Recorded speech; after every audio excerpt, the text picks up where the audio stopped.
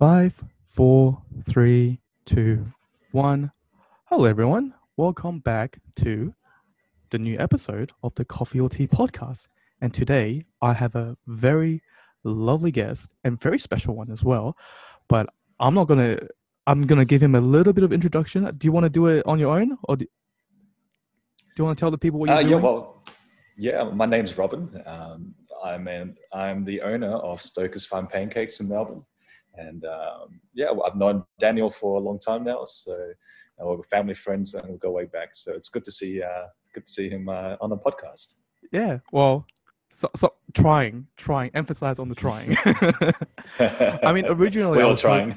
yeah. Well, because originally I was hoping to be like where I'll bring like a microphone or like a Zoom recorder and then just go to like every person or Mm. and then hopefully like in the end I'll have like a little small space to invite people over. But obviously with the lockdown right now, like can't do much other than just doing it over the internet.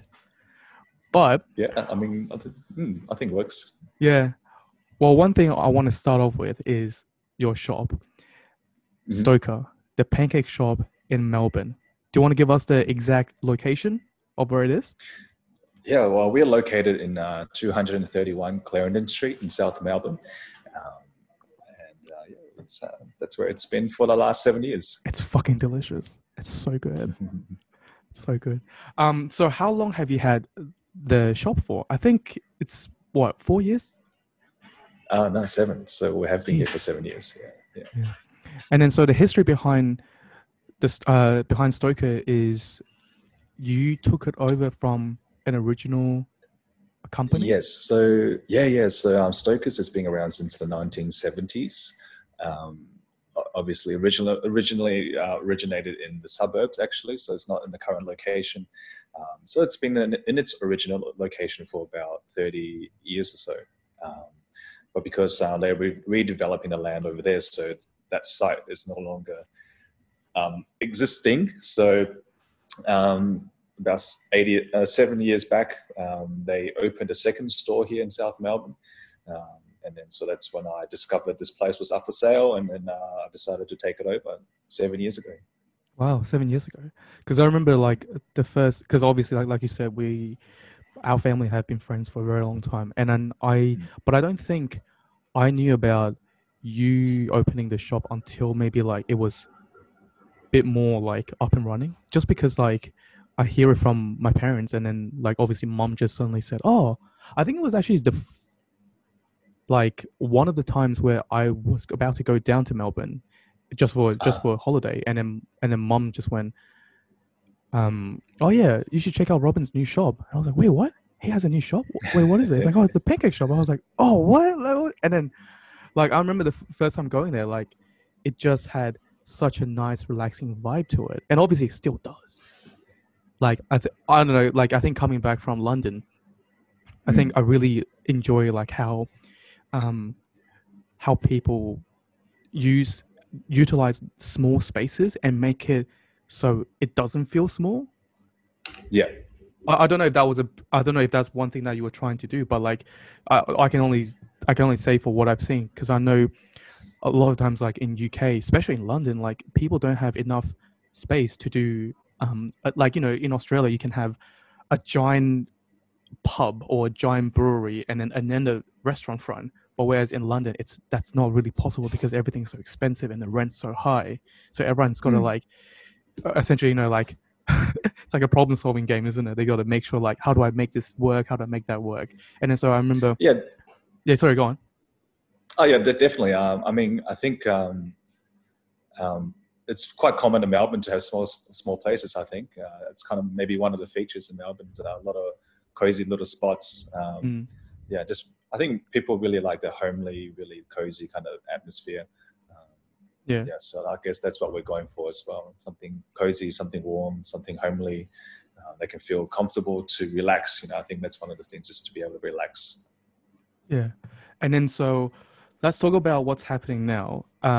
This podcast is being recorded on May the 8th, 2020. And obviously, we are currently in the midst of our coronavirus lockdown. Hey, sorry, Daniel, just one sec. The audio is coming out funny. Let me just have a... Yeah, that's fine. Coming a bit fast. Hello, hello, hello. Is that better? Okay, I think that's better now. Yeah, it Okay, was making this weird buzzing noise. that's fine. Yeah, so talking about COVID now, yeah, I guess it has been quite a big challenge for us, Mm, as as we are talking about before. So we're all about the atmosphere, about the cozy atmosphere, the dining experience, coming here, having a good chat with the barista, and having a chat with the customers. So that's always been a big draw card for us. mm. And we've always had a lot of regular customers that come in for a chat, coming for a coffee, or And coming for just, performances, I see you do a lot of yeah. And then, open gigs, yes, open nights. yes, that's all. That's as of last year we started doing those open mic nights as well. So Mm, those has been very good. So yeah, so that's a big missing part of our trade. So that has been hard. So we had to adapt quickly to um, focus more on online deliveries and takeaways, which we were doing already. We were mm. doing takeaways and deliveries already. Um, So like Uber Eats but or yeah, yeah, Deliveroo. yeah. So, but we didn't really focus on it too much because we thought we would say, hey, our main focus is on dine-in experience Mm-hmm. and the sit down experience. So we didn't really pay too much attention on it. It's sort of there just to subsidize sort of our trade. Yeah. Um, so yeah, it was a matter of working out how to bring that experience to people at home. Yeah. So um, So what's yeah. So the initially, first? Sorry. yeah. No. First thing that we did was overhaul the menu that's available online because Mm-hmm. we didn't offer everything online originally. Yeah. Um, Obviously, some of the dishes travel well, some of the dishes don't. Yeah. Some of the dishes had to be prepared differently. We have to Mm-hmm. work out a new way to present them, a new way to cook them, and sort of package them. Mm-hmm. Um, so that was one of the first things that we had to work out. And also, the other hard part was sort of working out the pricing as well, because obviously we had to take in consideration that because now everyone suddenly is on the delivery platform, the Yeah. competition suddenly is much more fierce as well. Yeah. So obviously you're suddenly competing with people that you aren't normally competing with. So Yeah. it's sort of taking that price point into consideration as well, and offering maybe adjusting our prices. Yeah, so those are the things that we did initially. Yeah. So, because I know, can I assume that? Can I say that Stoker, after you taken over, you are going for a boutique sort of experience. Yes. So, if that's the experience you are going for, how hard has it for you to obviously a cut the prices down and b not having that visual um effect when people actually walk in to Mm. feel, oh yeah, this does feel like, it's not like a, what's a good one, like it's not like a coffee club, like Australian Mm. coffee club, you go in, it's a Yeah. complete very unique experience. And so now that you guys are doing all these changes to be more affordable or to be a bit more relatable to the current situation, like have you found that easier with doing everything online, or has it been harder? I guess it's more of a shift in focus. I guess Mm, so. Instead of focusing more on the experience of coming here and sort of the atmosphere, we're trying to focus more on the food presentation, but like the focus more on the actual food presentation, offering sort of more. Um, One of the things we did as well was offering more customizations that they can do online mm-hmm. than they would be able to when they were dining in. So I guess it's sort of because usually those kind of things occur when we talk to the customer, hey, can we make this change? And we can sort of um, communicate that face to face. Like, hey, I want to make Yeah, this change. I want to change this to this and that. yeah, So yeah, well, the other thing was sort of offering, sort of coming up with a menu that where they can do that at home. They can sort of, hey, I want to pick this. I want to put this in my pancake. I want to have some strawberries or yeah, whatever sauce they want. So I guess that's sort of adding to the experience of being able to customize, being to personalize their Yeah. pancake. And then also um, we worked on our packaging, finding the right packaging to make it look nice. Still, Mm-hmm. it still looks pretty presentable at Yeah. home, and also just sort of And travel retrain. easy. Like the Yeah, packaging, exactly. it looks so much like. So for the people that haven't seen it or have never been to Stoker's, what Robin has done is, um, what's the I'm not sure what's the word for it, but you've essentially you've already made the pancake, and then you've essentially just wrapped it around with what's the I Yeah. don't know, So like laminated sort of thing. yeah, it's a vacuum pack. So that Yeah. was the other. So the other part of that mostly originally was sort of more dealing with sort of ready cooked meals that's delivered to people's houses. Yeah. But we need to come up with some new ideas that we can let people do it themselves at home. So like can heat up at home. Yeah. Because sometimes with the deliveries they cost quite a bit. Every time you order food, there's a delivery cost. So sometimes you might want to buy in bulk. Yeah. To keep stuff at home that you can just cook. So we're trying to cater to that kind of market. So yeah. So that's why we decided, hey, we worked out that we can vacuum seal our pancakes. So they have to be made fresh and then vacuum sealed quickly so that they stay fresh. Yeah. And then they can sort of take home and reheat them at home at their own time. Yeah. Okay. Because when I saw it, I was like, oh, that's a great idea. So I want to talk about a little bit with the because you mentioned ordering online and then partnering up with like Deliveroo or all these sort of takeaway Uber Eat companies. Do they take a lot of percentage out of that, or do you make more in the end? Yeah, definitely. Like how does it guess work? it's more. Yeah. So what they do is they will charge a 30%, 30 to 35% commission fee on top of for every order that comes through. So say if I order like a $10 one, yeah, like you said, $10. So I'm the customer. I've ordered a $10 meal from your shop. So what happens to that $10? Oh, so yeah, they will take $3, $3 or $3.50 from that. Yeah. Okay, but I thought, because what I don't understand is if they're taking another, so the driver, the delivery guy, the messenger, they take couple dollars. They add like an extra $5. I remember always seeing like whatever you order, and then underneath it's like a delivery fee. So is that delivery fee completely going towards the messenger? So they do take quite a bit. They they do charge the customers a delivery fee, and also I think they do also take a percentage from the drivers as well. So they do take quite a bit from each party. So they do make quite a bit. Yeah. Okay. So do you do your own takeaway then? Like, do you have like your own guys doing your takeaway?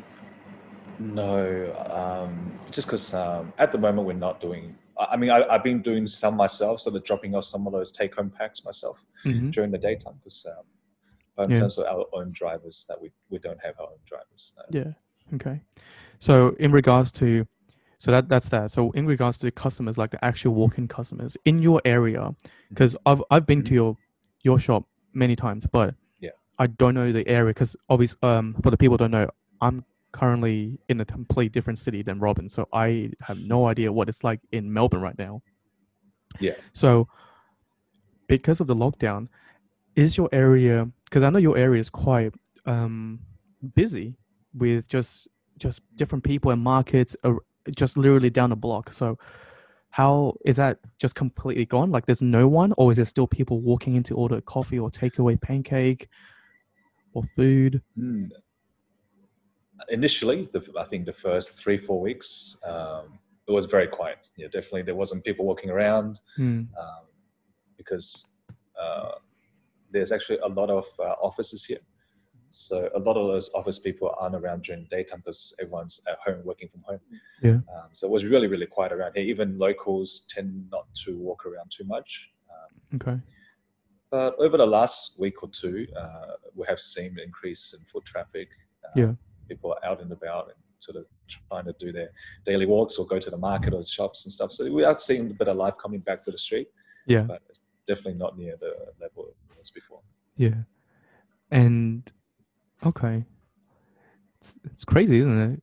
What was it like in Melbourne when it first happened? Because I must say, in Brisbane, when it all happened, because okay, so I saw the beginning of London, like how everything started happening, and then like, Yes. but when I was there, it was still people, but you can see it was dramatically like all the touristy spots. There was like like maybe 40% of people left, but now that I know when I came back to Brisbane, there was I don't know if it's because Brisbane, like Queensland in general, is just so big that like there's not there's just not that much like people. There's the density isn't as high as like say like Sydney or Melbourne. Yeah. But I didn't feel it as bad in Brisbane, other than the highway and the roads to the city is a lot empty. But that's about it. What was it like? Was it surreal for you in Melbourne, seeing like everything just slowly empty, empty, empty? I think Melbourne initially. I think Australia in general, like we took it very lightly at the beginning. I think no one thought much of it at all. So, I mean, I was still out and about, and everyone was still out and about, and yeah. So I think it wasn't until the lockdown happened that's when things started feeling real. Like it's actually happening. Yeah. Yeah, but I think initially it was even the first couple of days was still okay because I think stage 2 restrictions were still pretty lax. I mean, you can still have dining. We still had dining customers. Yeah, we can still have dining customers just at a reduced amount, so we can have probably only about 10 people in here to abide by the 2-meter square rule. So did you have like a staff just outside, like doing like the Taiwanese way where they like tick off the names and things like that?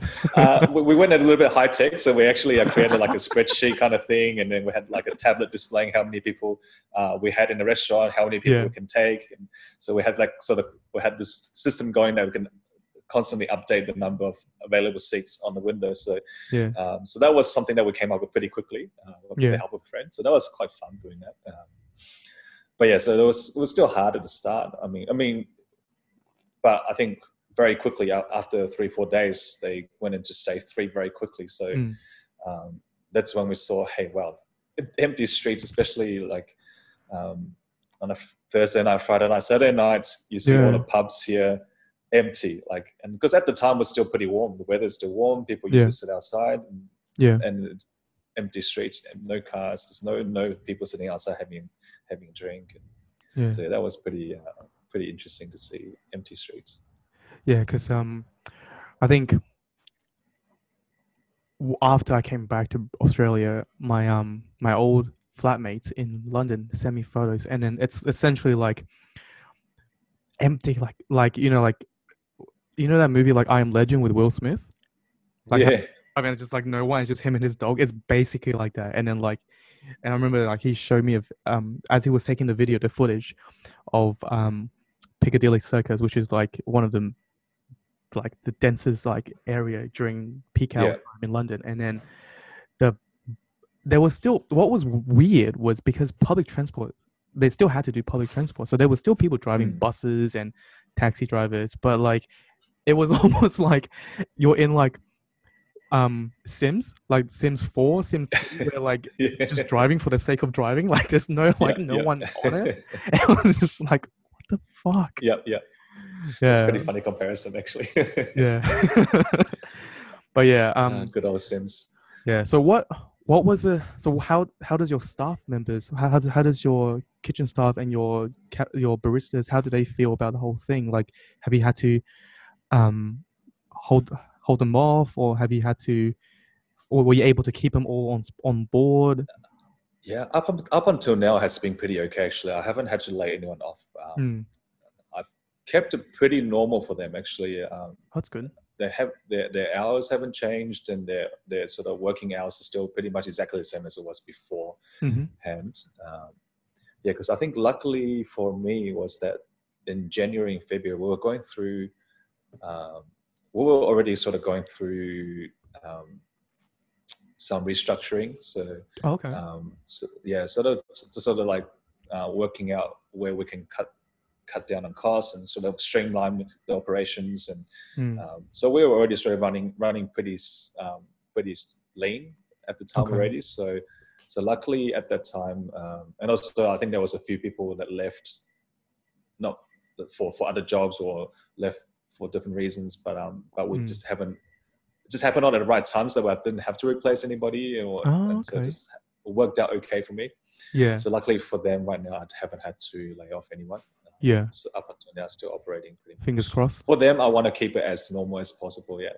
Of course. Yeah. And well, I mean, I don't know what the rule in Victoria is, but I think Queensland is getting better in regards to like new cases, and Yes. I think as of next Monday, the coming Monday, year ones, I believe kindergarten children and year 11 and year 12 are going to go back to school, and then everyone else, like 2, 3, 4, 5, all the way up until year 10, they're going back as of the 25th of May. Is that the same as? And I'm assuming like once that happens, I think that's a big sign of like, okay, we can slowly all the businesses start slowly go back, all the pubs, all the cafes, all the closed shops, all the big department stores and things like that. Is that similar to Victoria, the rules? I think Victoria is a little bit behind in terms of compared to Queensland in terms of relaxing the restrictions. I think schools are still running, but they are, I think, optional at this stage. Okay. Yeah, I think if you choose not to go, you can stay home. Yeah. But I think for us, I think I was reading, I saw on the news last night, they sort of announced like a 3-stage plan to get everything back to normal, I think. And it's they're just going to do it month by month. So I think for Victoria, it won't be at least until, I think, end of June. Wow. At this stage, I think, yeah, for restaurants and cafes to open up again. Until the end of June. So basically July. Oh, hello? Hello? Yeah, sorry. I have to fix the audio again. Sometimes it does this fuzzy thing. I'm not sure why. Yeah. It's fine. So, I just said, so for you guys, you said end of June. So basically the beginning of July. Yeah, I guess it's sort of like the ballpark date. And I think we're being a little bit more cautious about the dates rather than sort of being too optimistic about opening up soon as well. So we kind of just sort of have a right mindset. Okay, we sort of might have to do this current state for a little while. Yeah. Wow. Yeah. Okay. Now, okay. Well, let's get rid of now that we've done all the depressing talk, because I swear to God, like COVID talk makes me just really like not depressed, but just makes me like really anxious, because you can feel everyone around you is anxious. Like, luckily, like my parents don't work anymore, but like they're just like, so they're just getting bored, which is fine. But like, cause they're just living at home. But like for my friends around me, like including yourself, like I can feel this topic is something that is sort of like this dark cloud that is just sort of like above everyone's head. You know, and everyone, no one wants to keep talking about it, but it's such a constant thing that you can't not talk about it, I guess. You can't avoid it. You can't avoid it. It just always come up in conversation, unfortunately. Yeah. So I had a friend like a couple of days ago said to me, like, he was watching I think just a random movie, and in the movie, like they did a handshake, and then he just went, wait, what? Why are you doing a handshake? Or like, and then another girl, I had a friend of mine said she was watching like a romantic movie, and then they like hugged, and he's like, why would you hug a stranger? Like, this is wrong. And I was like, yeah, everyone's like essentially like hypersensitive about everything. Yeah. I guess some people, everyone takes it a little bit differently, huh? I guess for me, I still prefer to go back to the good old ways. And, handshakes and so another thing that I'm interested to talk to you about is using new ways to promote your business, because obviously, I think you and I probably see similar things when we were growing up. Um, People around us, our parents or people we know, like the way they do the structure of their business or the way they do marketing or the way they promote their business is very different to how we promote um, business now. Yeah. So I know just before we started recording, I know that I was just talking to you about, like, oh, I've noticed like your Instagram, like the Stoker Instagram page is getting like more content, like more updates, and there's a lot even before the COVID thing. Like you guys were just doing a lot more um, um, content. So it was that a was that done purposely, or was that just because you started you had more time, Yeah. or Um, yes. I think, well, we were probably a little bit slow to the game, or myself, anyways. But to utilize social media as more effectively, I think. Yeah, I think, like you said, like we grew up in a very sort of old school way of thinking, and like especially my parents used to have a fish and chip place, and I worked yeah, in restaurants before. And we were pretty old school, so like, yeah, um, our old school way of marketing would just be through a lot of word of mouth and yeah, handing out flyers, mail letterbox drops. You walk down the street, put mails in boxes and stuff like that. And yeah, yeah. um, I mean, I guess some of those still applies, but Of course. yeah, but I guess like, or putting ads in newspapers and Mm, radio ads and stuff like that. But I yeah, guess, um, yeah, we're pretty lucky now that we have these social media platforms that are very cost effective for us, for small businesses, to be able to get ourselves out there at a very affordable price, mm. and be able to reach a lot of people. Has Um, it has it made has it before COVID? Like, let's just assume COVID doesn't exist right now. Has like the store utilizing Facebook or Instagram or whatever you guys, everything else you guys use, has that actually drive more customers into your store, or has it not really done much different? yeah, definitely. I think, oh yeah, 100%. Definitely, we're getting more people coming through.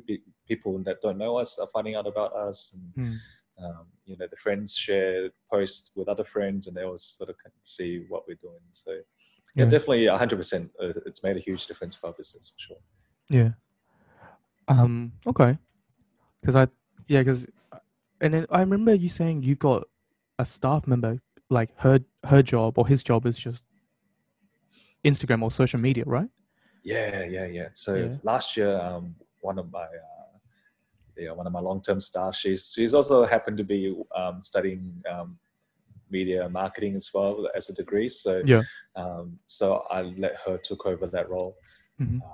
to do it do a better job than myself, because I guess, like, for me, it was I just have so much going on sometimes that I Yeah, of forget to course. post, or I forget to do this, or to sort of have a constant sort of posting, and Yeah. or having a sort of, sometimes you're just in a rush, you just put something out that's just terrible anyway. So so, so it's better to Yeah. have someone sort of dedicated, putting the effort in, and Mm, putting using her creativity as well to create some other new contents that I myself yeah. can't come up with. So Yeah. that's helped a lot. Yeah, so Mm. yeah, because How hard was better it? to get someone dedicated to it. Yeah. How hard? I'm I'm just really curious because you know that I'm trying to slowly get a business going on as well. Like Yeah. I've got a small little um tuition thing going on, but Hmm. one thing I wanted to ask you was, do you feel that you've made it, or do you feel that you can always do more as a business owner? Like, do you? Because I feel like looking at so many people, like in your generation, or even or us now, I feel like a lot of times, like if they are really passionate about it, they never feel satisfied. But then it's sort of it's like a double edged sword. Like it's good that they want to keep going, but it Yeah. drives them. It eats them up. And drives how you do you insane. Yeah, no, definitely, I agree with you. Like, I think there's always, you can always see room for improvement, and you can always see new opportunities. Um, and yeah, you just want to keep pushing yourself. I guess is yeah. And like you said, it's a double-edged sword. Sometimes you just keep pushing and you don't know when to stop. Yeah. But yeah, I guess that's what the mentality is like for us. Because you do crazy hours. Like you do crazy hours that I'm like, Yeah. how do you not sleep? even I think as soon as I knew about you doing it, and I remember you telling me like, oh yeah, I don't really sleep. I'm like, wait, what do you mean you don't sleep? And you're like, oh, I do this, and then I wake up this ridiculous time to go to the market to get food, ingredients, and whatever, and then like, and I realized, Jesus Christ, like, you actually, yeah, you don't sleep. You're right.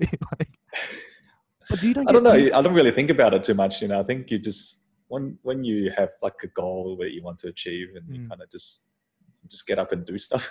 So it just kind of like, yeah, you just don't really think about that too much. You just know what you got to do. You just got to get up. You're gonna do this. You're gonna do that. Shit, I think it's also probably not. I wouldn't say like it's like a work ethic. I think I'm just working to what I'm like naturally as well. I think. Well, if you told me to sit in the office, I can see you very 16 passionate hours, about I can't do it. Yeah, I'm passionate for sure. Yeah, but definitely I'm doing something I like, so it's different. And yeah, I think if you tell me to sit in the office for 16 hours, I wouldn't be able to. I wouldn't be able to do that. So I think I blow my brains out if I've got to do that. It's too much. I mean, in the previous episode, I was talking to my other friend about like, by nature I'm a teacher, by trade I'm a teacher, and I like teaching, but being a teacher for about 2-3 years now, it's made me realize that it's definitely not something that I want to do for the rest of my life. Okay. It's a job that like it's pandemic proved, I guess, because like your frontline sort of your I guess, I don't know if people categorize you as a frontline, me as a frontline worker, but anyway, I would still have a job in midst of like things like coronavirus or SARS or whatever, but it's just not something I want to do. And I talked about this with my friend the other day, that I got to the point where I realized it's just not my passion, and then I'm a bit more selfish. Like I would much rather just do other things, and I think having that self-awareness is a good thing, but 100%. Yeah, because I think a lot of times, people become accountants, or not shitting on accountants, but like people pick jobs that they think it's a secure position, like because they can always they've got the skill, right?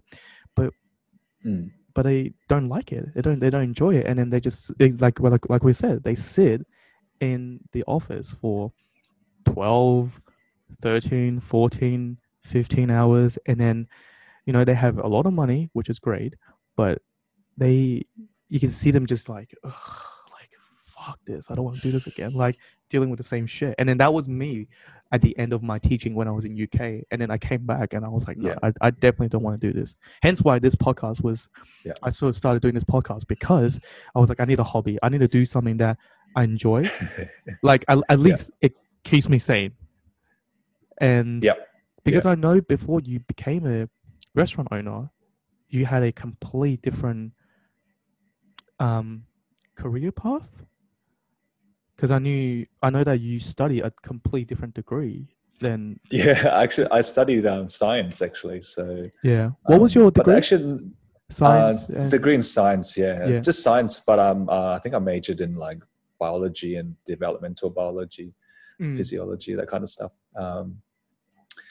But yeah, I think I never actually I never went down the science path as a career. I've actually sort of, because I did obviously a part-time job as I was studying in hospitality, and my parents had a fish and chip place. So I think I've always sort of been involved in hospitality, so I naturally just sort of progressed through, continued on in the hospitality.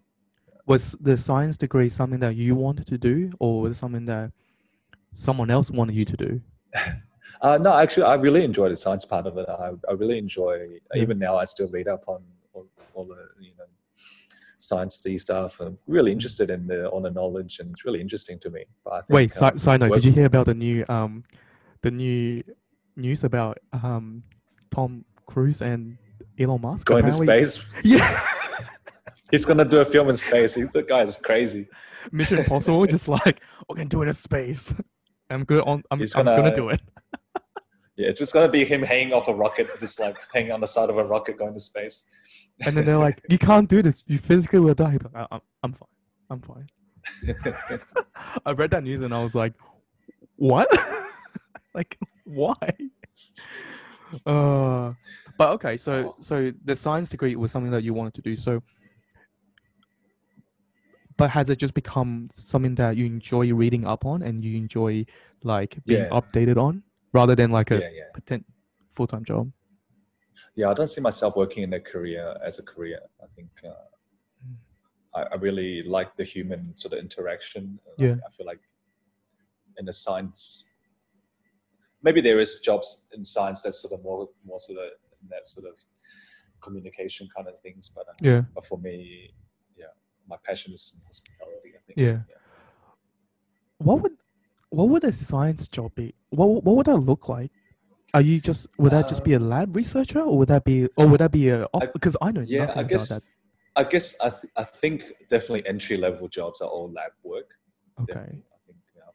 So am I assuming like you putting like science goggles, you've got the white coat, Yeah, got your lab coats on. and you're doing Yeah, this? I think majority of the entry level jobs when you first graduate would definitely be lab work, sort of just doing repetitive work. Okay. But I guess you can go into like field research and maybe this other areas. It's quite broad, but I think Yeah. entry level jobs are pretty much that. Oh, okay. It was great that you changed course because your pancakes are great. For the people that have never been again, you have this.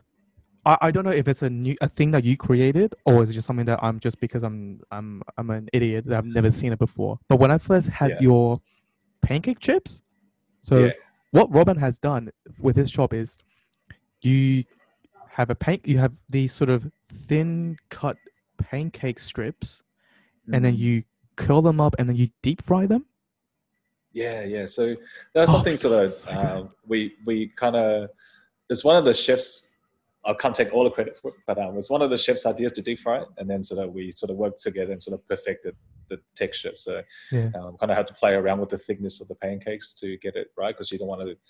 I think initially it was too crispy, so it was too thin, and it was really just too crispy. It wasn't sort of that nice. So we tweaked our recipe a little bit. Our pancakes are a little bit thicker, so now so that it feels more like a chip. So it has a bit of meat inside when you deep fry it. So so it works great as a savory.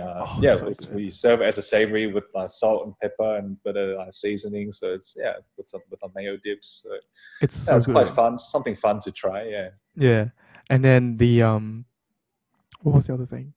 You deep fry that, and then I remember you also do this really cool like, not a show, but you do like a fire thing where. With cognac or something, or Hennessy? So one of them is with orange liqueur, so like Cointreau or something like that. But we're trying to put on a little show. Like we do a flambé, so it's called a flambé, and we just do the flambé at the table. I think it's quite common sort of in French restaurants where they do the flambés at the table for the crepes. So so what we do is pretty similar to crepes. I guess technically you can call it a crepe, but I guess because we let it rise, we have a raising agent in our pancake mix, so it's more actually a pancake than a crepe. It's crepes, so that you don't really rise the mix for the crepes. Okay. So it's super thin. So ours is a little bit thicker. So so I guess it's a little bit less common knowledge about these kind of pancakes, because it's more sort of Northern Eastern European style pancakes. Like we have a lot of Russian families that come in and they're, this is exactly how we have it back in Russia. Oh really? Oh, that's cool. Yes. So it's a little bit different. So how we have that is sort of not like those American sort of buttermilk pancakes. So Russians are thinner. Russian pancakes are Yeah, thinner. so it's thinner, but not quite as thin as a French. So French is sort of on the other end of the extreme where they go super thin, super flat, and a Okay. little bit more on the crispy side. Okay. Ours is sort of somewhere in the middle. Yeah. Oh, I see. Oh, so how much do you like just want to die when you see like like someone like me who just uses the pancake mix thing to make pancakes? Do you just go, I want No, it, you know I what? You hate know you? what? Like, you know, sometimes convenience is a thing. You know, like if that's convenient for you, then that's what you got to do. You So you know, don't go to sometimes like, when you're craving for pancakes, you just got to do it. so you don't, so you never done like, you've never been on a date and then the girl's like, oh, let me cook you pancake, and you're like, no, no, no, no, no, no, no. This is not how you do it. Let me show you how to do a pancake. I haven't had anyone make pancakes for me yet, so we'll see when it happens. Because I feel like I would be that person. Like if I was you and I'm watching like even just like my family or my close friends make pancakes, I'd be like, no, no, no, no, no. That's not how you fucking make pancakes, you piece of shit. Let me show you. although funny you said that actually, because I was watching a video on YouTube recently. So this lady was doing a tutorial on how to make a souffle pancake, Yeah. and she didn't flip the pancake. And I'm like, what? She just cooked it on one side, and that's it. And I was But like, what? But isn't the other? Wouldn't the other side be doughy or like still like mushy or yeah, whatever? yeah, it just looks weird. I was like, what are you doing? So that was. Just like just comment I like haven't seen that one before. you're Yeah. like just commenting like you don't know what you're doing. So pancakes. Why not waffles? Are you gonna do waffles? Or is that like no? It's nothing against waffle. I like waffles too, but I think for us as a business, because we're a pretty small place and our kitchen is small, so we're trying to keep it simple. Like we don't want Yeah. to overcomplicate too much and Yeah. do too much. Sometimes when you do too much, you end up the quality is you can't get the same quality. I think I consistency. I think I agree with that as well. I think a lot of times you go to restaurants where they give you a menu and then the menu is like bloop bloop, like it flips out like multiple times, and I'm like, Yeah. that I don't know. As a customer, if you give me too much options, I don't know what I want. Mm. If you give me like 2 pages, I'm like, oh yeah, okay, I can pick something from this. I don't know. Like I feel like maybe that's just Yeah. the Asian way where like a lot of Chinese restaurants they'll just be like, oh, we can stir fry anything you want. So like here you go, boom, boom, boom, boom, boom. Here's like Yeah, five. they'll have like 100 different versions of that dish. Yeah, and then like you call out, you're like, oh yeah, I want the 110. You're like, Jesus Christ, there's 110 items on this menu. Yeah, it's crazy. Yeah. So what's next for you? Like I know, I'm sure you've got other. Is Stoker something that you want to just continue perfecting and maybe even branch it out to like Yeah. my side of the country? Oh, oh, that's right. How's that? We're back. Okay. Yeah. Sorry, So what were you saying? I was just saying. So what's next for you? Like, are you trying to just keep this path of perfecting Stoker, and then maybe even are you gonna make it into like a franchise place, like even come to Queensland, or is it something that you want to keep like the same store, or You do you want a want? sponsor? I don't have the money, dude. I'll pull all my friends over there. I know, like I think I've I've told a couple of my friends who does like trips down to Melbourne. I've always told them to go over there, and I think that both of them have been there, and then they've all liked it. Okay. I think one of them was like me, was like, I never thought about fucking deep frying pancakes. That's so good. Like he was also like, most people do.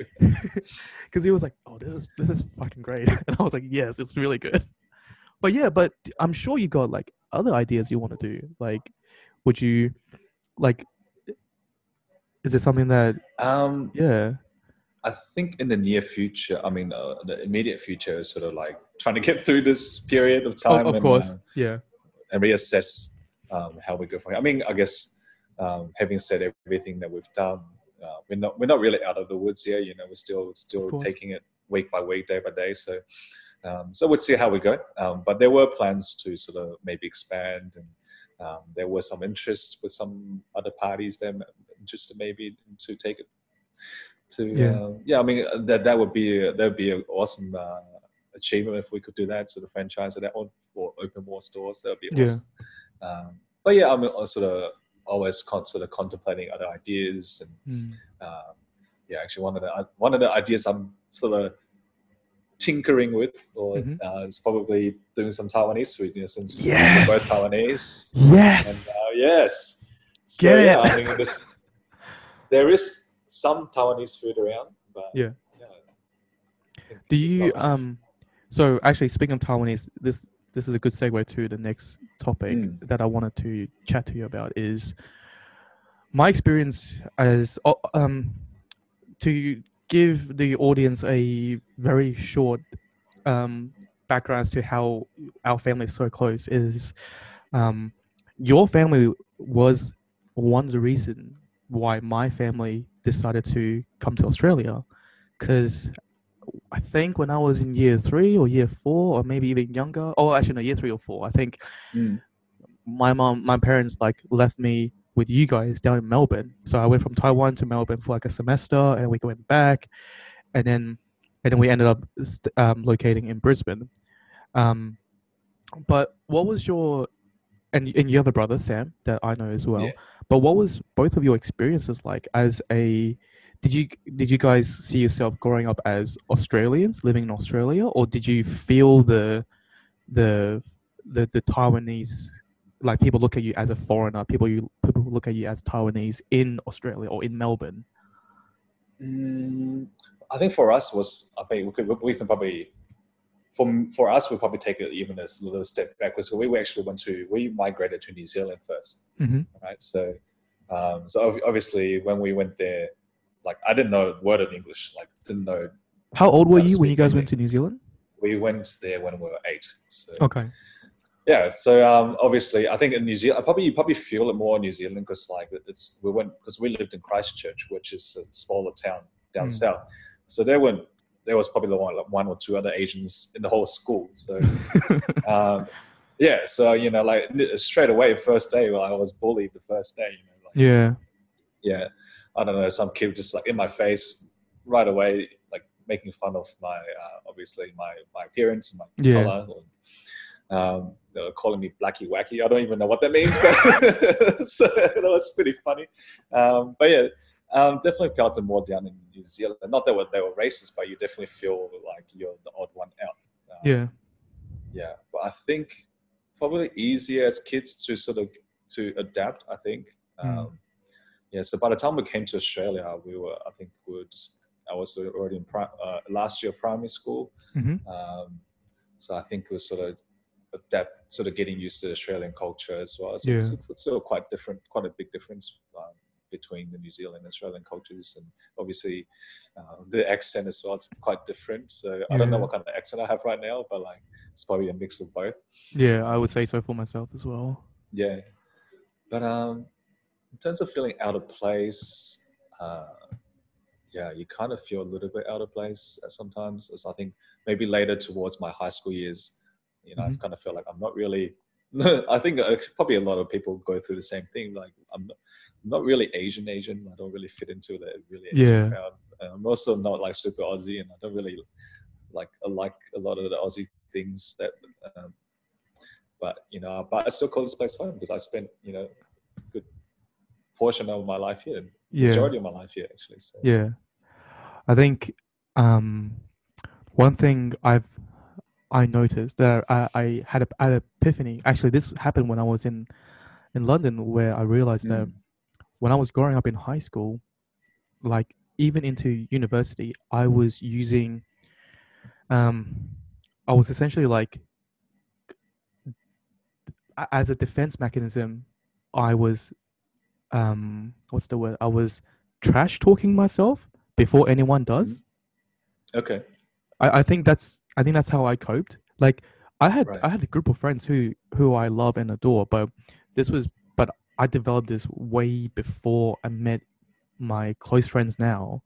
But I think I remember like the first school when I was in Brisbane that I went to, I remember I felt like I felt out of place. And I think within the first week, like you said, like kids were like looking at me like, who the fuck is this weird looking guy, fucking squinty eyes, fucking like chubby fuck. I don't know who this guy is, but I think what I realized was, as a kid, as a teenager, I won't, because my thinking was, if I diss myself first, or if I diss my own people first, then like they wouldn't they wouldn't do it to me. Like, you know Yeah, how yeah. you know how what's that? I remember there was a, was it an Eddie Murphy joke? I don't know, but one of the comedians, made a joke where Yeah. like, I'm gonna kick your ass, and he's like, no, I'm gonna kick my ass before you kick my ass. So fuck you. You wait your turn. And I was like,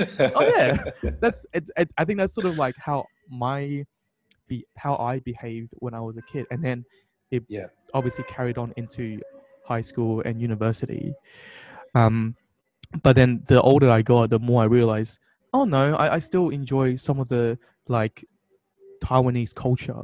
So, for example, like one thing I cannot stand is Australians walking into their own house with shoes, and I'm just like, no, don't do it. Why are you Yeah, doing we this? still can't. We still don't. We still can't get used to that. Yeah.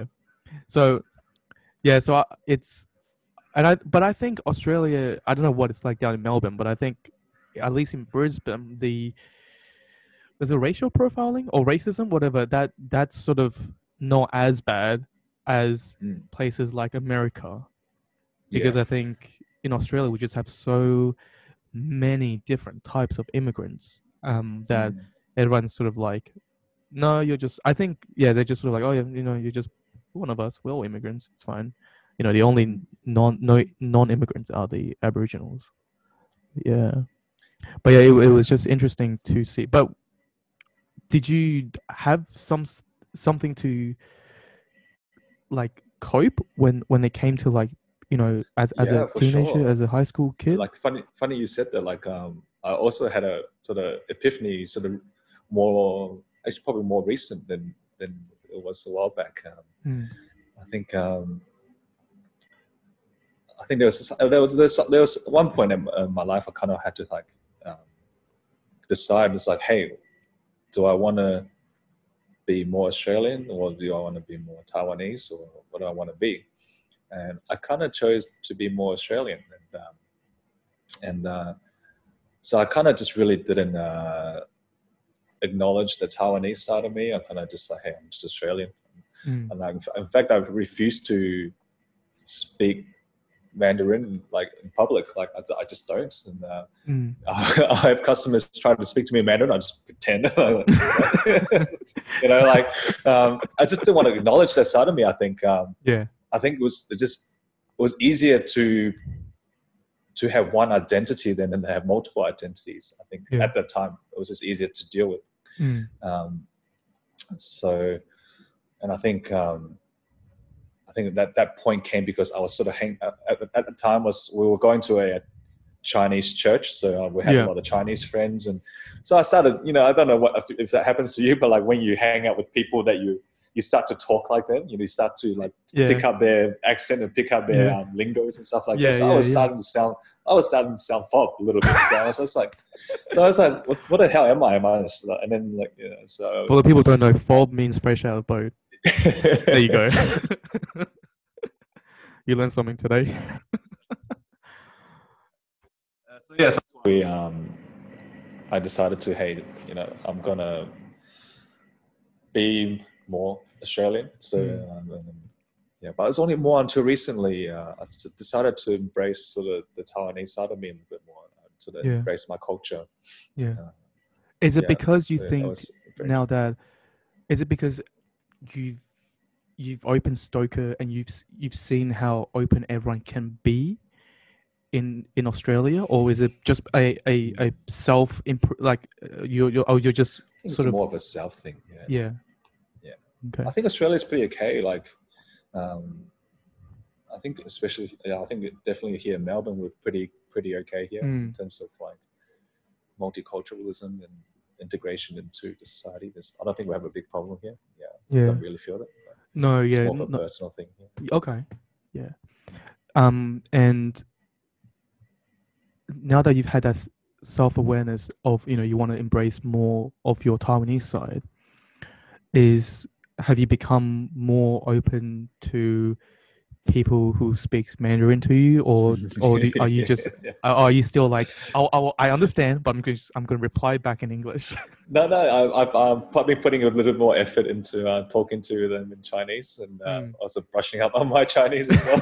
So it's been a while since I've used it. So, Yeah, but yeah, yeah. um, no, no, I definitely feel good actually to be able to communicate with them in a different language. I think it's Mm. quite nice. And are you speaking? Because I know that when I was a kid, when I lived with you guys, Mm. you and Sam, your brother, both responded back in English. Has that changed for at least for you? I can't. Obviously, you can't speak for Sam, but have you Yeah, just been speaking Mandarin to yeah, mom and dad now? yeah, a little bit more. Probably putting a little bit more effort. How about Yeah. yourself? Do you still reply Well, in English? Or well, do you still I do it think mostly in Chinese? I definitely speak Mandarin when I'm at home with my parents, even with my Okay, sister. that's good. Oh, Because really? it's a maybe not so much now, because Mm. there's more people who like more like foreigners who speaks Mandarin, like more white people that speak Mandarin. But I remember like our family are so united when we should talk one person in the restaurant. Yeah, So like, excuse me.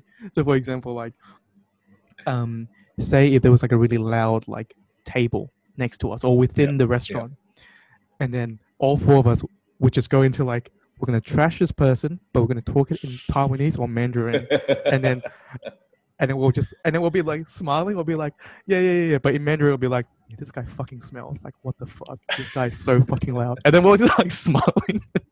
And I don't know. I think that's a great thing about being a bilingual or multilingual person. Because you're just like constantly like, yeah, yeah, yeah, yeah, What are yeah, you talking about, man? We don't trash talk. We don't trash talk other people in different language. yeah, yeah, Honestly, yeah. Exactly. what are We're you so talking nice. about? We're all zen. We're all peaceful. Fuck this guy, man. Yeah, but the other thing I really like was the because I was always drawn to ancient Chinese history, so like the Mm. Three Kingdoms and like Yeah. all the different all the dynasties. So I Mhm. naturally was still speaking Mandarin, and Mhm. overall I find the language itself. I think a lot of times I think Mandarin. Um, I think the language itself is beautiful, and I think the language, like especially like the visual of it, Yeah. where you can have one character and it could take on a couple of different meanings, or one pronunciation can have different meanings depending on what the character is, and it's all about context, isn't Mm. it? And Yes. I always thought that was fascinating, and I always thought that was very interesting. So Mm. I always just kept talking Mandarin, and also the fact that our family would go back to Taiwan more often to see Yeah. my grandparents when they were still alive, and my cousins and things like that. So I naturally just, and then I don't know, like I think I definitely am Australian, but like I cannot live in Taiwan. I don't think I can live in Taiwan. Mm. I think Mm. just the way they think, people our age, the way they think, the way they work, the way they just their habit. Like I don't think I can deal with that, because I think Yeah. I'm just way too different now. I'm way too Australian now. Sure. Um, but it's nice. I think it's not for me at least. I like going back to see um, what has changed, Mm. whether for the better or for the worse. Um, Yeah. I I still feel a sense of home when I go back, especially Mm. when I'm in Taipei, where I Yeah. grew up. Like I was walk down like, oh yeah, I remember like this and that and things like that. So I enjoy it. And then me myself, I like to reminisce, and I like to look at the things that were around me when I was growing up that I'd never realized. So Yeah. I really enjoyed it.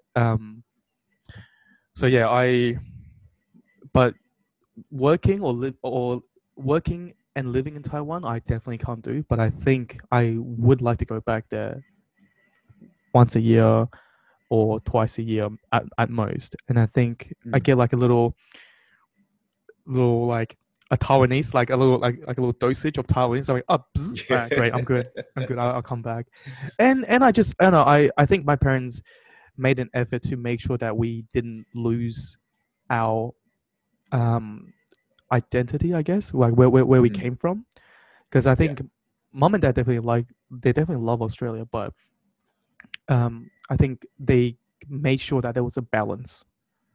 Yeah. Yeah, and also I think my sister maybe a little bit less. Maybe she doesn't doesn't. I mean, I'm just guessing here. Maybe she enjoys Australia more than me. Yeah. But yeah, I definitely try and keep a balance, and because I think it's Mm. important if I ever have kids that I would want my kids plural whatever to have the ability to speak both. Yeah. I think that, yeah, definitely it'd be hard to Yeah. manage that. I mean, I find it hard now because I have a little 3-year-old, and Oh yeah, how I is think, he? yeah, he's doing all right. Mm. He's pretty bubbly, and but yeah, definitely teaching another language in not in the when they don't have an environment to use it. I think it's quite Yeah. hard. So quite hard to do. So So is yeah, he able definitely to grateful. recognize a few words?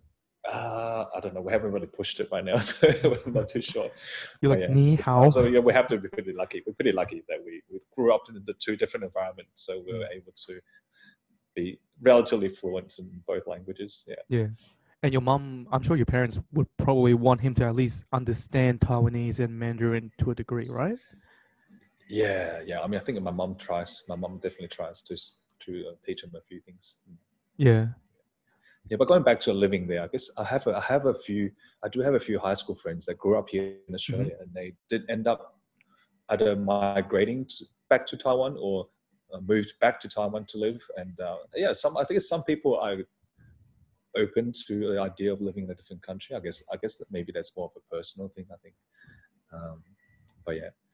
Okay. So But yeah, I would think that they enjoyed the lifestyle there. And yeah, so, when was the last time? Oh, one sec, sorry, someone's the door. Give me no, one that's fine. sec. That's fine. Pause. Let me One pause sec. it. Let me One pause second. this. All right, cool. That's all right. That's all right. Everything all right? New customer? Oh, good. Just someone doing some deliveries here. Oh, okay. Yeah. Yeah. So you were saying you got friends who's moved back to Taiwan now.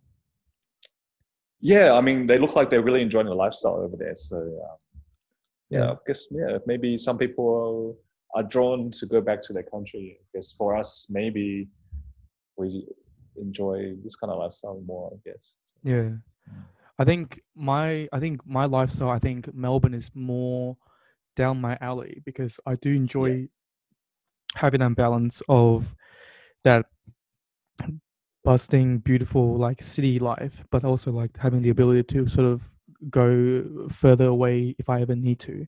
But whereas I think Brisbane, where I am right now, I think it's a little bit of too much relaxation than working. Yeah. I mean, how do you not? I don't know. Like, I'm just sort of, I've been comparing UK to Queensland in general. Like, Okay. how can I'm like, oh, I finally understand why Queensland's so chill because how can you not be? It's always sunny, blue skies.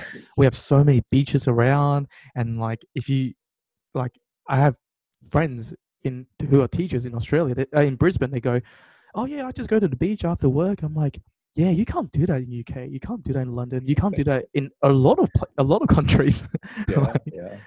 I mean, yeah, but whereas I think I am at the point where I want to work, but I think Brisbane just isn't there's not just not that much demand for what I'm looking Mm. at, and Okay. yeah, I don't know, and I think I just enjoy London, not London, I enjoy Melbourne a little bit more because I mean if London was a lot cheaper I would stay, Mm. but the I rental was see. so Yeah.